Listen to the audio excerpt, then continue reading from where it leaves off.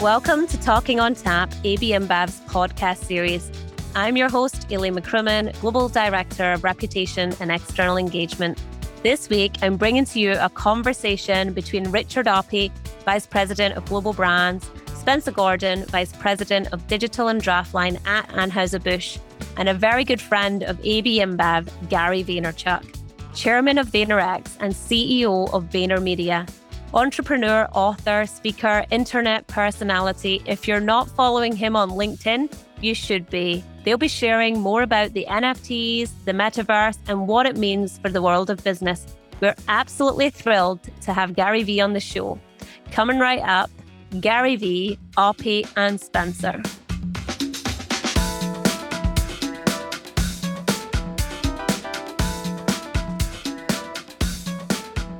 Hello, everyone. For those of you that don't know, my name's Richard Oppy. I work across the Global Brands team. And today I'm very excited to have a couple of very special guests with us to educate us on the metaverse, on the NFT space, and really pick their brains on how it's going to impact our business. So firstly, we've got Spencer Gordon, who's the VP of Digital and Draftline from our US business. He also leads up our NFT business globally in close partnership with Avery and the Vayner NFT team.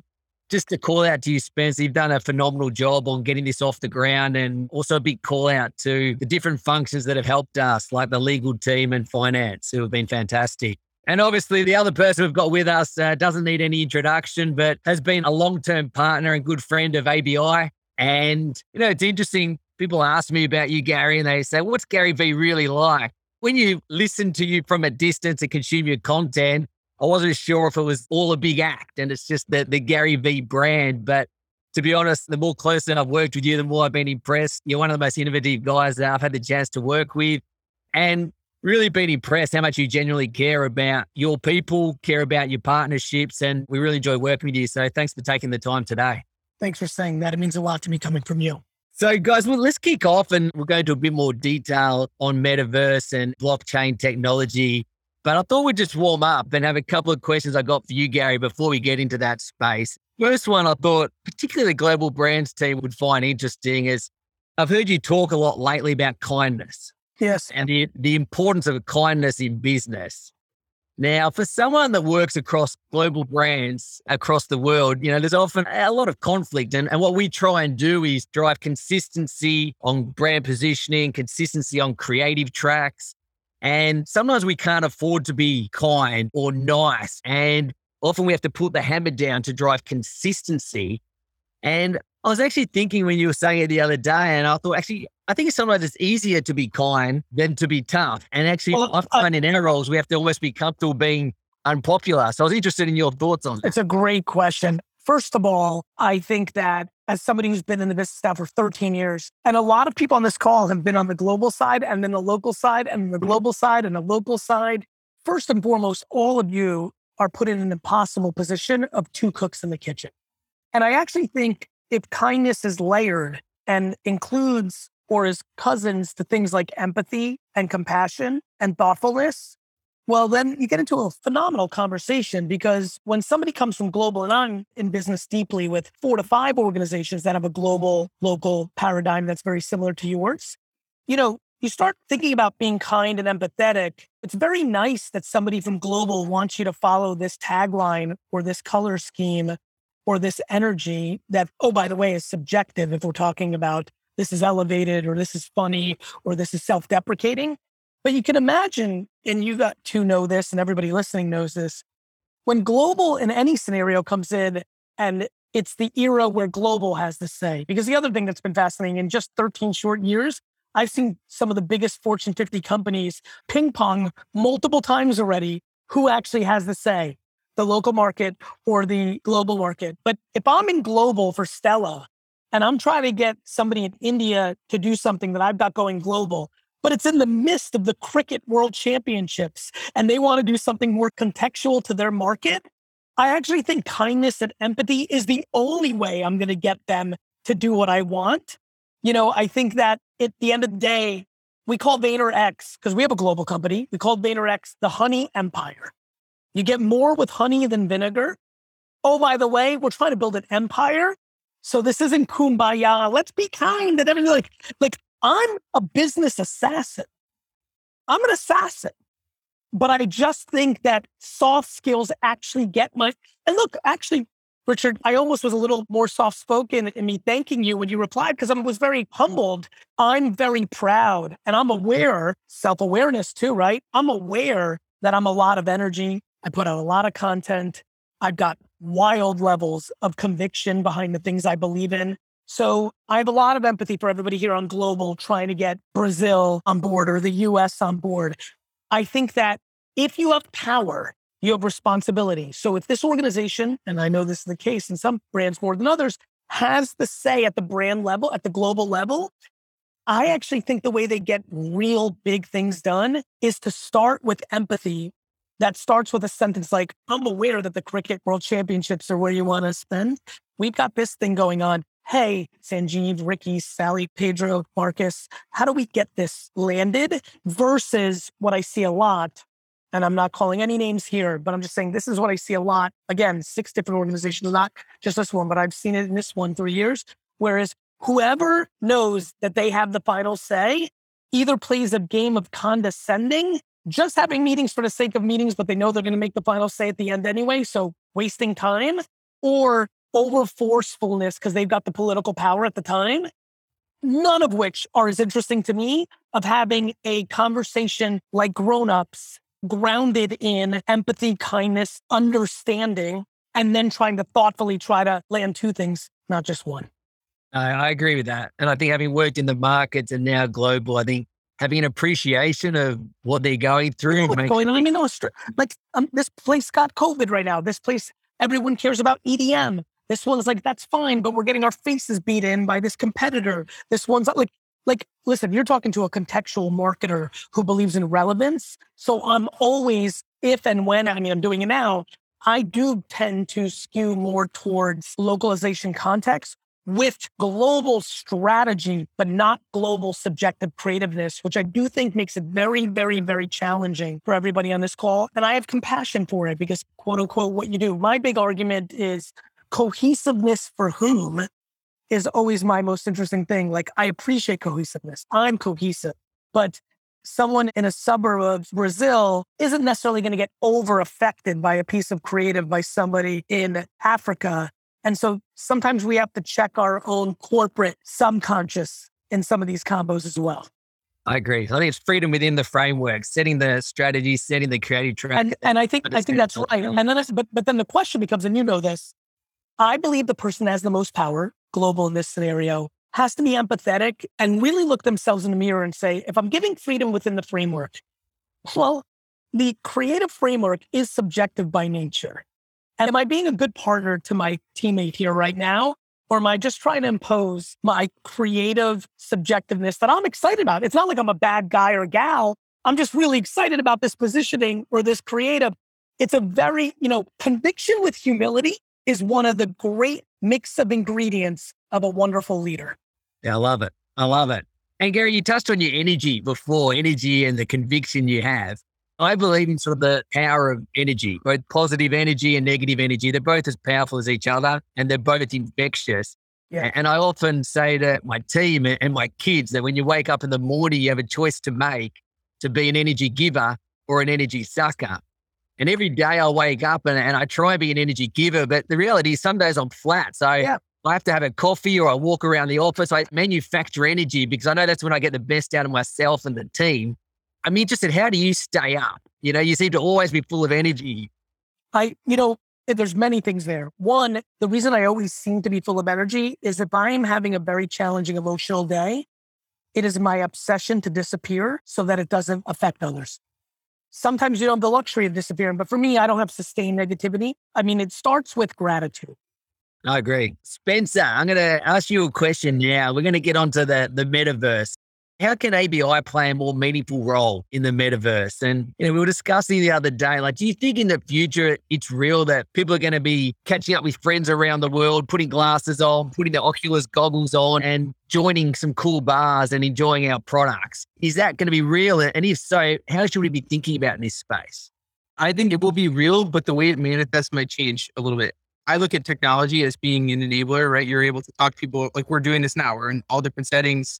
2 years ago, we would have had every single thing that we do be virtual. And I think with COVID, we've learned to live with it. I think that the metaverse is an extension of that. Right now, when you experience our brands, you're experiencing them in the real world. You go to a bar, you go to a stadium, you go to a restaurant, you get to have them. I don't know if you'll be able to like drink a beer in the metaverse because that's virtual, but could you enjoy it? Could you have the experience? Could you go to a concert that are brought to you by your brands where you buy at home and then you're tuning in or you're catching up with the brand? I think absolutely. I think for us, when we think about metaverse, though, it's going to be a gradual iteration in terms of how our brands come to life there. We're starting really big right now with NFTs. And NFTs, they're collectibles, but they can be wearables. They can be experiences. You can tie them to a lot of different things. And we'll use that to help have a more solidified presence in like what I would call virtual reality or augmented reality or something along those lines. So I think it's going to morph. I think we started the journey. I think it's really important though, as a company, we come in with the right lens because we want to make sure if we're setting ourselves up. Right now, it's a small community, but it's going to be growing like crazy. We need to make sure what's our brand strategy? How are we consistent? How do we reflect the same brand when you go to a bar or when you're going to that digital concert online? So I think that'll be something we learn to do, but it's coming for sure. And I think anyone who questions that to me is someone who also isn't taking notes of what happened in the last 5, 10, 15 years with the advent of social media, the growth of the internet, e-commerce. And then with COVID, I think it's taken things to another level. And Gary, at a broader level, I'd love to just get your thoughts on where you see the metaverse heading and the way big tech are going to play in this space. Like we saw today that Microsoft's going to buy Activision Blizzard for nearly $70 billion as a big bet for them in the metaverse. Everyone's aware of Facebook, Meta, clearly trying to centralize the metaverse through their Oculus VR experience. And people are talking about it being more decentralized and a mix of platforms and apps where Apple's clearly going to play a big role. Love to get your thoughts on where you see the big tech playing in the future. The stakes are high for everybody here who's over the age of 43. They have a chance of touching at the beginning of their career the Web 1 thing. And that Web 1 thing is, there's this thing called the internet. Is it big? Is it a fad? Everybody who's watching right now, if you were the same exact age, same title, everything you are right now, and we just took a time machine, and when it was 1996, 95, 97, everybody on this call underestimated the internet. Everybody. And like, not kind of, grossly. The same exact thing is going to happen with the consumer blockchain. The metaverse, VR, all that, is further away than people think. For example, I'm one of the most prolific and famous NFT collectors in the world. I have not bought a single piece of land in the metaverse. Why? Because I know that that requires VR. NFTs have already happened. Why? Not because of how much has been sold, but because I can go onto Twitter and Instagram right now and see everyone's profile picture has changed. People are using a Bored Ape on Twitter right now, the same reason they buy a Kith hoodie for $800 or a Mercedes or a Rolex. They are social signaling. So what has already happened? NFTs. Metaverse is 3, 6, 9 years away from the way I think people are envisioning it. Could be 2 months away. Could be 10 years, but we're still away. Like until you show me 5 million people wearing a VR headset every day and going into that environment, let's pretend metaverse was 3.0. Right now we're in 2.5. We're in the middle. The NFT thing is caught on because you can kind of flex it. NFTs are more like social media. I take a picture with a famous person and put on social media because I want you to know. I take a picture on vacation because I want you to show you how happy my family is. I show you having dinner at a fancy place to show you how rich I am, how cool I am, how happy I am. This is what humans do, right? And brands that are iconic like Budweiser, they become identity. Harley Davidson becomes identity, right? Nike becomes identity. So we're in a lot of human psychology mode right now, but I think everybody, including me, and I really think I'm at the forefront. It's my 3rd rodeo. I've got the gray hairs to show it. I've been very good at this. And I still can feel myself sitting here right now as the leading pontificator.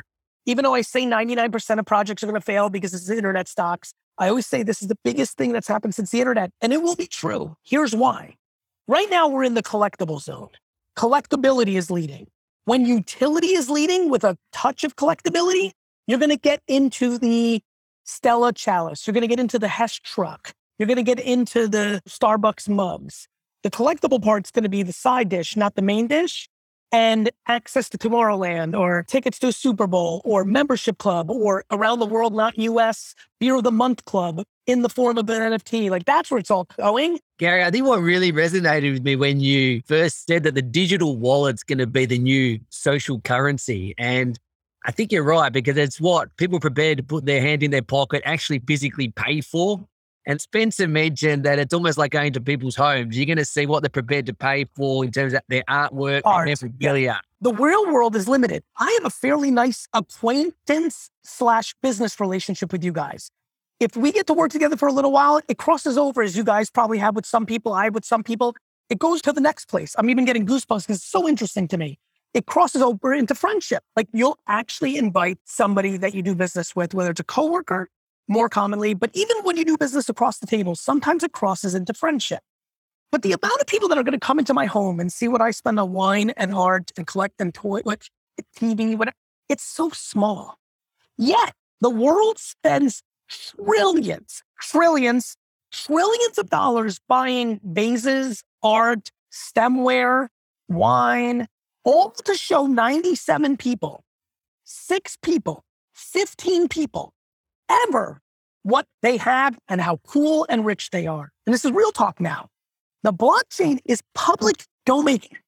Nobody can post a photo of their bank account on social media and get away with it. Nobody can take a photo and say, look, I have $17 million in cash in my... Nobody can. But if you watch carefully, that's what people are doing every day, all day, in a different way. They can show you the private plane. They can show you the yacht. And that's the extremities. They can show you the BMW. They can show you a nice backyard. It's what they're doing. NFTs are going to let people do that at a scale we've never seen, because not only will you see, for example, I bought a $330,000 skull the other day. It's a very OG project called Crypto Skulls. I think it has a chance of being a very important project. And I bought one for 100 Ethereum, $320,000. I bought it as an investment. Whether that investment goes to zero, like many of my startup bets, or it becomes my Facebook or Coinbase, or I've had a lot of good ones. People hear Gary Vee invested in Facebook, Twitter, but like what I did with that skull, people don't realize that I put $34,000 into Twitter and it turned into $7 million. This is the first time I've ever said it public. And the reason I'm even saying it publicly is I'm starting to realize like that's what the world's going to be like. People are going to see when I sell that skull or my grandkids sell that skull. Like, and now it becomes like almost like storytelling on what you bought things for, not just that you own it. There's a layer of human psychology that everyone's misunderstanding. And that was a little storytelling of some of the things you're going to see. And it's going to be cool. Like, not only are you going to have an expensive thing in your home, but people don't know what you paid for it. And did you do well? Did you not do well? Most of my friends who are affluent that like to talk about art, or even my friends who are not, but they bought a $30 sports card and sold it for $100. It's the brag of the good buy, not even owning the thing.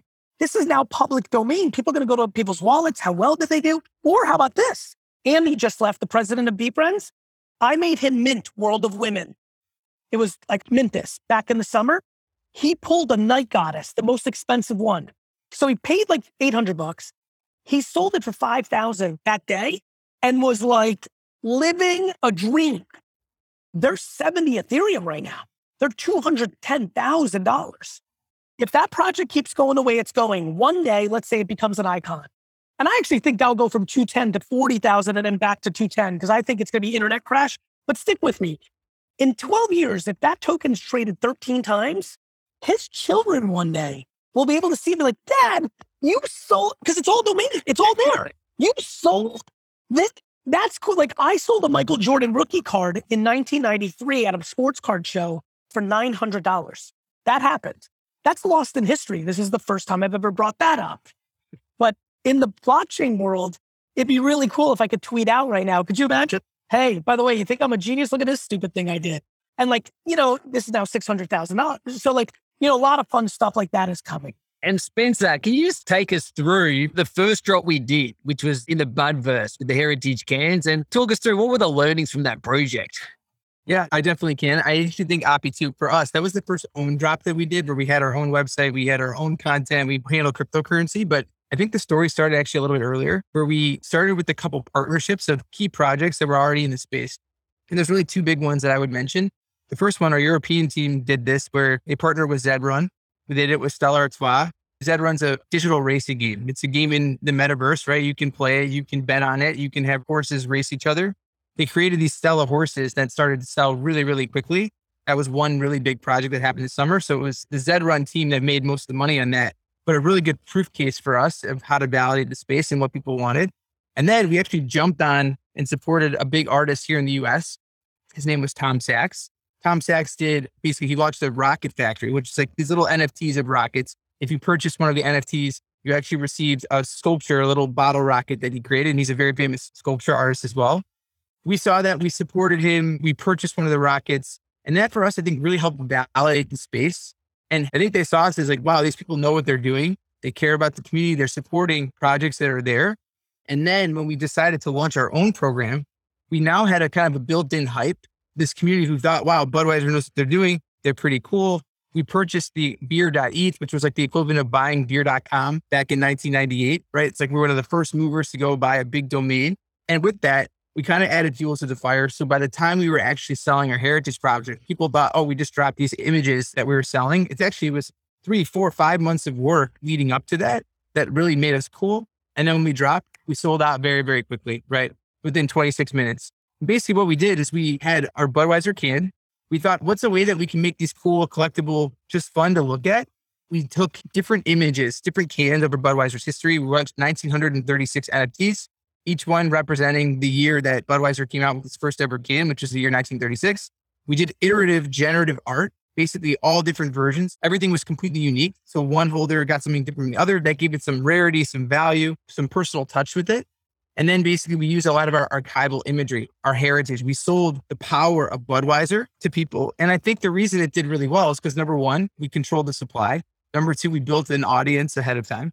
Number three, we were leveraging things that people wanted and expected from our brand. And I think we're teeing it up as we're driving significant utility. You're democratizing what Budweiser is. So for us, I think it was really successful. It was the first of many. We're looking to replicate similar strategies across other brands. But I'm excited because I think we're definitely cool. We're definitely a first mover when you look at this from a brand perspective. Yeah, I mean, you'll relate to the game as an individual. Way more importantly to me is if you've been reading Twitter and Discord, it is pretty accepted at this point that Budweiser is the brand that gets it. Like, for everybody who's in NFT 001, not even in 101, Spence said some things. I was just smiling. He was rocking on some stuff that seems common to him because he's now in the cocoon. But like some of that stuff was like flying over people's heads. We've done a lot of things right in authenticity, crowd building, audience building, the right kind of NFT. And Richard, kudos to you and Pedro, because you were the first two I spoke to back when this was all going down. Like, there's something here. And at the time, if you remember, from day one, I said, this is big for me because you can't hide in this world like all of you hide in marketing. In this world, Budweiser crushed. And like the truth is, just like in marketing, it takes real strategy and real nuances. The generative project, doing it right, on ETH, on chain, just a lot of things that are very complex. What do you think was the difference there between other brands that have failed and then Budweiser was a big success? Does it come down to the strategy, the way it was built? What's your thinking there? I think that business is like sports. It comes down to the athletes. Listen, I currently have one of the disproportionate most successful projects by a country mile. I'm an investor, most of the others. Avery has been trained for months now to do this right. But we're a service provider. At the end of the day, winning is like athletes. This guy on the call with me, you or your macro support, the other guy who I love so much, the reality is you guys, and you know this, Spence, I would fly in for quick meetings and be like, this is a deal breaker. We can't do this. This will not work. And what's so lovely about Web3 for me versus marketing is you guys in marketing could just be like, well, you're wrong, Gary. And it's just hidden in marketing. Here it's not. And so to that point, there's just no hiding. And I think, to be very frank, I think we're really the best in the world at doing this. And I think what I give you guys tremendous credit in is the best clients are the ones that actually know when to get involved, know when to not get involved, know when to touch it, know when not to touch it. Clients always say, we want our agencies to push us and to challenge us.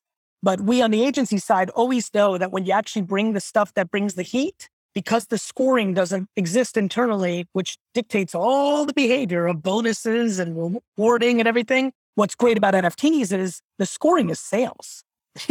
And so, Spence, I really haven't even been able to thank you in private. In every session where I thought we were at crossroads of this is going to be a decision that's going to matter, you've been an incredibly thoughtful partner. You go through the process and we landed in a great place. We built a very smart alpha. Great things happen when you do the right thing. It's based on up and coming artists. I don't know if you two know this. You probably definitely know this, Spence, at this point.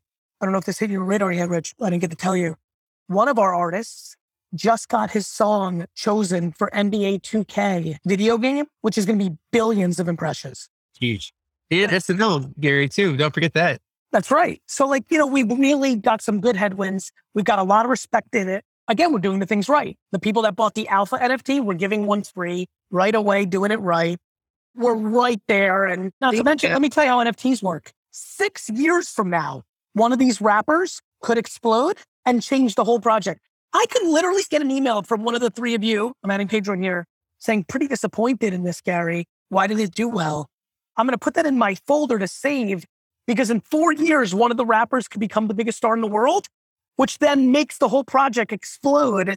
That's fascinating because with a commercial, a Super Bowl spot, it's in the ether, it's gone. With this strategy, it's on the blockchain in perpetuity and anything can happen, which is why I'm so confident in the project. We know every artist we have in this project absolutely has the potential to win a Grammy. And we've done this for a long time, me and Mike Boyd. So we're really excited about it. Yeah, I think, Api, before we move off this point too, there were a couple artists and a couple people, even when we released the artists publicly, they're like, who are these people? Why should I? Everybody. Yeah. And since that, to Gary's point, one that's going to be in one of the biggest games that you can have. And the other one hosting Saturday Night Live the week before we do the drop. So now people are like, wait, maybe they actually know what they're doing. Yeah. What I like about it too, it's not just investing in NFTs and getting other people involved. We increase our sponsorship. Right now we have 22 artists that we can work with continuously and we're diversifying the business. You're not just buying beer, you're buying an asset, a collectible. So I think for us, what's exciting is that for the first time, the technology is allowing us to monetize our assets, to monetize our brands beyond. Depends if you just come back just for their audience, they don't really know what you're talking about. We jump straight into it without going into it. So Budweiser is supporting 22 emerging hip hop artists, 22 different artists, male and female, that are developing or about to pop within the music space. So they have decent following, some small, some getting very large, but they're basically people that are going to be up and coming. We think up and coming celebrities, maybe not all 22 of them, but a few of them could be massive. So what we basically did is we went into the ground floor and we said, listen, some of them didn't even know what NFTs were. We said, listen, we're Budweiser. We just did this really cool program, right? We're really big first movers in the space. And we think we can offer you a platform that can help make your brand even bigger, more powerful. And you're working with one of the world's iconic brands. So basically we went to them and said, we're going to make your brand bigger. What's the downside for you? You're not going to do your own NFT program. We have the audience. We have the platforms. We can feature you. We can put you in our concerts. We put you in our advertising. And I think for them, they were really excited because as being an emerging artist, totally different than being an established artist. You're hungry. You want the visibility. You want the credibility that a big brand can bring. But I think from this, we had a really smart program.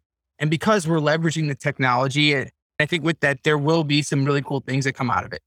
You're very bullish on NFTs. I'd love you to push the team to think outside of the box, to think about how can we use this blockchain technology? I mean, you've mentioned to us sponsorship deals, ambassador deals. You might touch on Flyfish. It's been a big success. All the way to like, how would we use smart contracts with supply chain? Supply chain's crazy. Being able to verify, wow. But that's like, I'll leave that for another day because that's get heady. Here's what I would say, and Spencer touched on it. The thing that immediately can happen is we should not do a single Post Malone, A-Rod, Dwayne Wade, or any of the amazing people around the globe, the coolest cricket player, the best footballer, Mo Salah, if we want to do the Middle East. Like, do not do a deal with an actual celebrity without having a strategic point of view on NFTs. And then again, for the big talk, NFL, FIFA, Olympics, like this is something that has to integrate into our strategy around everything. And then finally, direct to consumer. The perceived value of NFTs can drive enormous offline sales. There are 3 human beings in the earth who've written books that are nonfiction that sold 1 million copies in 24 hours. Michelle Obama, Barack Obama, and me. Why? Which is a joke. I actually don't even like that. I'm not going to do that then because it's a little bit embarrassing and it's not appropriate. But Let me tell you why I stumbled my way into that room. In August, I had a new book coming out, and I said, if you buy 12 copies of my new book, 12 and a half, I will send you an NFT. The perceived value of the NFTs are so high, 125,000 people bid it. Right? And so... Including me, Gary, by the way. Thank you. And did you do what? I mean, and you... And I read the book. The book is great. And I did make money on the NFT, but I'm holding it. Yeah. So right now the NFT is selling. The worst one you could get for $1,000. It costs you $240 to get the books. And some have gone for $60,000. Free. Dropped if you bought $240 worth of books. So again, the US is a very unique market, but in markets where we're selling direct to consumer, the idea that in Mexico, we could do something like, if you buy this subscription, yearly subscription of Corona for 900, whatever, we will drop you this World Cup NFT. I think everyone will be very surprised how often that happens in the future. And the very last question for each. So, Spencer, there's obviously a lot of concerns around NFTs. When you listen to it in the Discord, they talk about the fraud. There's people talking about money laundering. There's environmental concerns. For the people listening, what are we doing as a company to mitigate against those risks? And Gary might want to elaborate on how he's sort of looking to protect his clients in that space as well. Okay. I was going to say, I think the first thing, Api, is we have to tread cautiously. There are a lot of risks associated with putting NFTs out there because they're out there forever, right? And there is fraud. There is money laundering happens with cryptocurrency. That doesn't mean with NFTs, right? But I think from us, the first thing we did is we put together a cross-functional team working with legal, finance, treasury, procurement, the whole gamut. And basically, we kind of systematically put out what are all the issues that we could face, and we started tackling them one by one. Now, I think we had great consultants helping us with this with Gary's team. We didn't know anything about the space, and his team did, and they helped advise us to key moves that we should be making. We really worked across functions collaboratively, and I think the key thing for us is we got the right partners. So we're using the right website vendor, we're using the right cryptocurrency provider, we're using the right company to help us mint and create the assets themselves that then protect us. And we now have the same checks and balances that we'd want with any of our other programs or any of our sales sites. You mentioned the carbon emissions, everything else. We are basically using revenue from it to purchase carbon offsets. So for us, we're basically using the program to help fund all the relief that we'd want to do around it, which I think for us is very helpful so that we can keep our sustainability goals and everything else we promise as a company. Gary, a lot of people are saying that this is still very niche. Do you think it's going to get to the mainstream? And what's going to enable that tipping point? And then we'll wrap it up. It's niche. It will go to the mainstream because all technology does. Many people here said they would never have a TikTok. They do now. They'll never have an Instagram or Facebook. They do now. They'll never have a smartphone. They do now. You know how many people here, Hoppy, love their BlackBerry and said they would never have an iPhone? Yeah. If you got some real OGs in here, they said they'd never have one of them. They'll never have a phone, period. There's people that have been around this company long enough that they cared about their beeper. Not the internet. I'll never have a website. I'll never do email. All people do is say no, no, no. And then they succumb because technology is undefeated. I believe the tipping point will be ticketing. I believe that every ticket to every event will be an NFT within a decade. And I think much like QR codes at menus right now have everybody feeling comfortable with QR codes because of COVID, ironically, sped up the process. There'll be something like that, like the Super Bowl or the World Cup or the entire Major League Baseball goes to NFT ticketing. Something will happen that's scaled enough that gets enough people in. Fantastic. I just want to thank you, Gary. Thanks, Spencer, for making the time. To everyone listening, if you've got any questions about the metaverse or NFTs, Spencer is the man, and he's got a good team with Avery from Vayner NFT and their team behind supporting us. So please reach out with any questions. And thanks again, Gary, and thanks, Spencer. Thanks, Api. Thanks, Gary. Thanks. Great chatting with you guys. Bye, Spencer. Bye, guys. Well, there you have it from Gary himself. Budweiser is the brand that gets it. If you were confused before, you should be really excited now.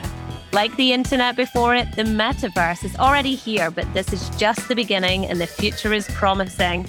That just leaves me to say a very big thank you to Richard Oppy, Vice President of Global Brands, Spencer Gordon, Vice President of Digital and Draftline at Anheuser-Busch, and of course, Gary Vaynerchuk, Chairman of VaynerX, for being featured on our podcast. And thanks to our listeners. If you'd like to learn more, please visit ab-imbev.com. You can find us on Apple Podcasts, Google, Stitcher, or wherever else you listen to your favorite podcasts. If you've enjoyed this episode, please rate and review us. And if you think others will enjoy it too, please share. We are AB InBev.